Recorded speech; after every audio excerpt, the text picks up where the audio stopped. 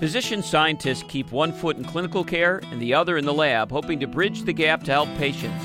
Are breakthroughs on the horizon?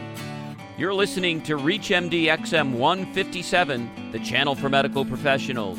Welcome to the Clinicians Roundtable. I'm your host, attorney and Dr. Bruce Bloom, President and Chief Science Officer of Partnership for Cures, a nonprofit that drives cures to patients through repurposing current therapies for new uses. And my guest is Dr. David Tichy, a practicing pediatric hematologist, oncologist, a world-class laboratory and clinical researcher, and an instructor in the Department of Pediatrics, Division of Oncology at the Children's Hospital of Philadelphia. Dr. Tichy and I are discussing his new research, repurposing pharmaceutical and botanical medicines for diseases like lupus and autoimmune lymphoproliferative syndrome. Dr. Tichy, welcome to ReachMD. Hello, Dr. Glenn. How did you decide to focus part of your life on research, and how did you learn to do all the science? From a young age, I knew that I wanted to go into medicine. I loved science, and I wanted to try to help people. And also at a young age, I decided I wanted to go into pediatrics and primarily focus on helping children with rare diseases. In college, I did some basic science research in a hematology lab, which opened my eyes to research and made me consider going into it. It was really when I got into my pediatric residency training at DC Children's or Children's National Medical Center that I worked with one of the country's leading oncologists, Greg Riemann, doing what's called translational research, moving stuff from the bench to the bedside in pediatric leukemia, that I decided I wanted to kind of model myself after him and do both clinical work and do research as well. So what is the focus of your current research? In a big scope, looking at developing novel therapies for children with lymphoid and rare diseases, primarily looking at autoimmune lymphoproliferative syndrome, systemic lupus erythematosus, and childhood leukemia. And how do you decide what projects to research? It's an excellent question. A lot of it is, as a clinician in taking care of patients, a lot of times it's noting that there's a gap, that there are patients who have a disease, and some of these patients are not getting better, some of these patients are dying, and then trying to think of ways to help treat them. One of the nice things about being a physician scientist, and one of the nice things about being at such an excellent institution like the Children's Hospital of Philadelphia, is we have lots of excellent physician scientists.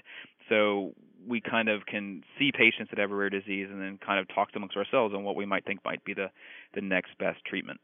Is there a more formal process for that? I mean, do you get together on a regular basis to do that, or is it more informal? A little of both. So there's some informality to it. I mean, me personally, my mentor has been a man named Dr. Stephen Grupp, who was originally at Boston Children's and now is at the Children's Hospital of Philadelphia, and he's been very instrumental in helping my career and supportive as I was young on getting some of my ideas off the ground. And the kind of research that you do, is it happenstance? I mean, are we lucky? Is there serendipity involved a lot of the time, or is there a real process to getting from an idea all the way to something to the patient? I mean, I always have to say in any research, there's a little bit of luck to it. I think that there's lots of brilliant scientists out there. There's lots of brilliant physician scientists out there, and some of them are very successful and some of them are not as successful. And a lot of times both successful ones and unsuccessful ones have great ideas, and there is some luck that you happen to think of something that happens to work. I mean, there is the forethought behind it. A lot of the research that I've done, sometimes it's that I've seen kids in a clinic with a particular disease, and then my knowledge from the lab, sometimes studying totally different diseases, has made me go, I understand how drug A works based on how it works in disease B, and then I have another condition, disease C, that it looks like this drug actually may be the best thing for these patients. And is that what happened in autoimmune lymphoproliferative syndrome? To a degree, yes. So I was studying the use of a drug called rapamycin in pediatric leukemia, and through understanding that our group and others had done, knew a little bit more of how this drug worked, and it caused cell death in a certain blood cell called B and T lymphocytes, part of our immune system. Patients with ALPS have a defect in that same cell type, so it dawned on me that an easy treatment for these patients may be to use a drug that targets the pathway in the abnormal pathway in these children. And so you tested rapamycin, which was a drug that was already out in the marketplace for 20 plus years. What's the impact of testing a existing drug when you find out that it works? It's easier. So there's a lot of, which is important, regulation in our country before you can get a new drug out to patients. So something that is designed, a new designer drug that's designed to hit target X, it might take 10, 15 years before it goes through all the what's called phase 1, 2, and 3 trials and the large safety trials before it's available for patients.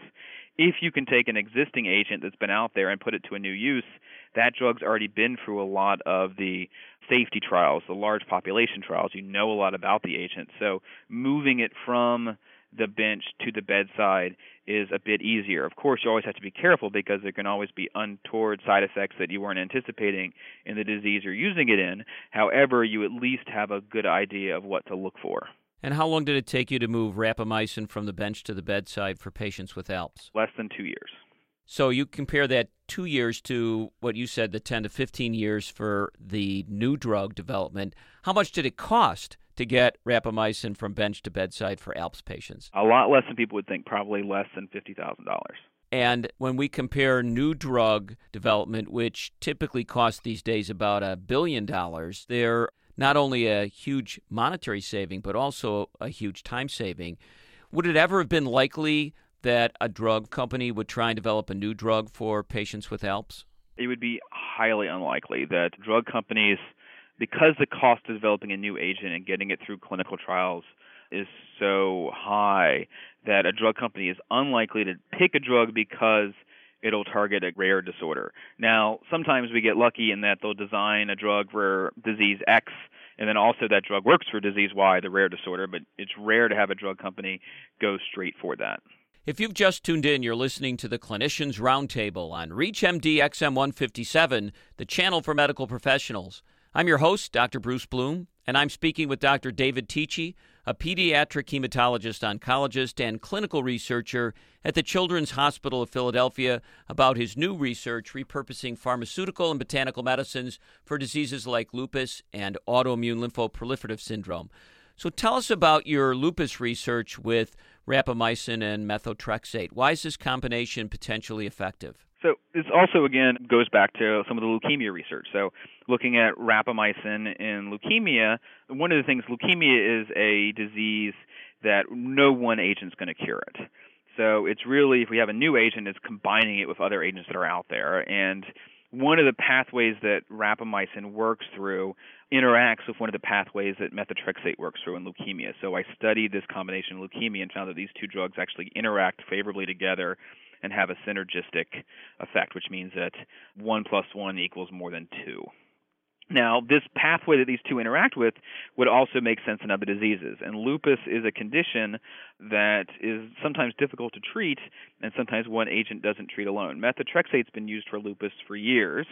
Rapamycin is a drug, partially based on work from our group, but also groups of others, that's now moving to the clinic in lupus patients. However, in a lot of lupus patients, neither one of these drugs alone will work, which made me go, this combination works together effectively from a hypothetical synergistic interaction in leukemia. The same combination should have the same more than one bang for your buck in lupus as well. These are both very safe, well-tolerated medicines. They have different side effect profiles, so you wouldn't imagine they have overlapping toxicity.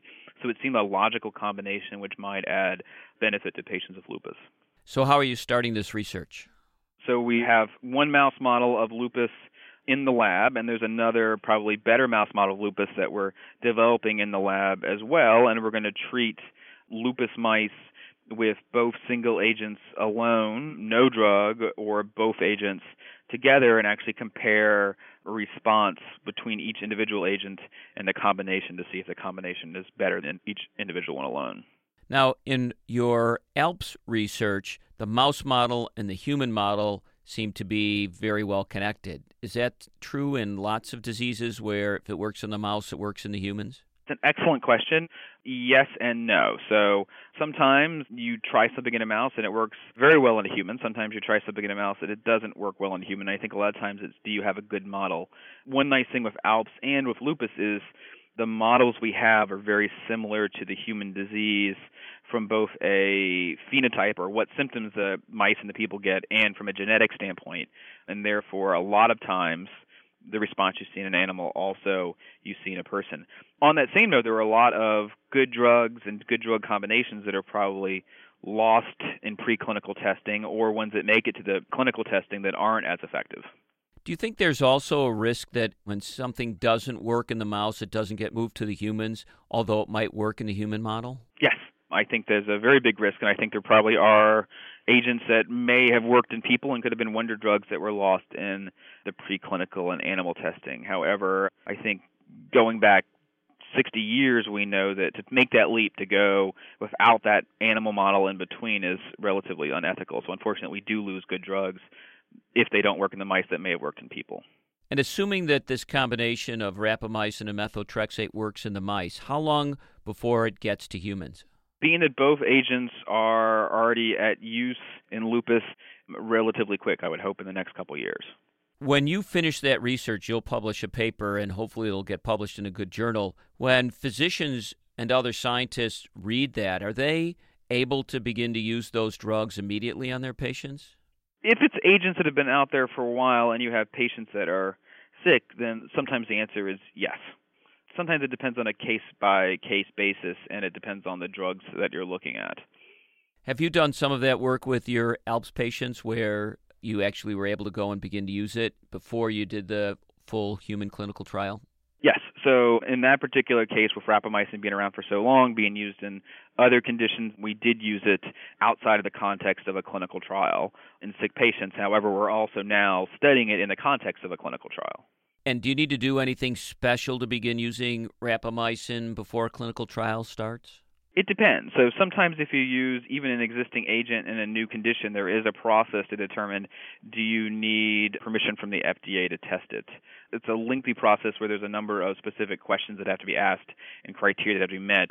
In this particular case, it was not felt that rapamycin needed to have FDA approval for what's called an IND prior to testing it in kids because it is an agent that's been around for so long. It's been used in similar conditions. It's relatively safe. We had good preclinical work. We're testing it in the context of a clinical trial. Before testing any agent in a clinical trial, it has to go through institutional review boards and ethics committees to make sure that it's a safe and a reasonable thing to pursue. Often the fastest and least expensive way to drive better treatments to patients is to test existing drugs and other therapies for new uses.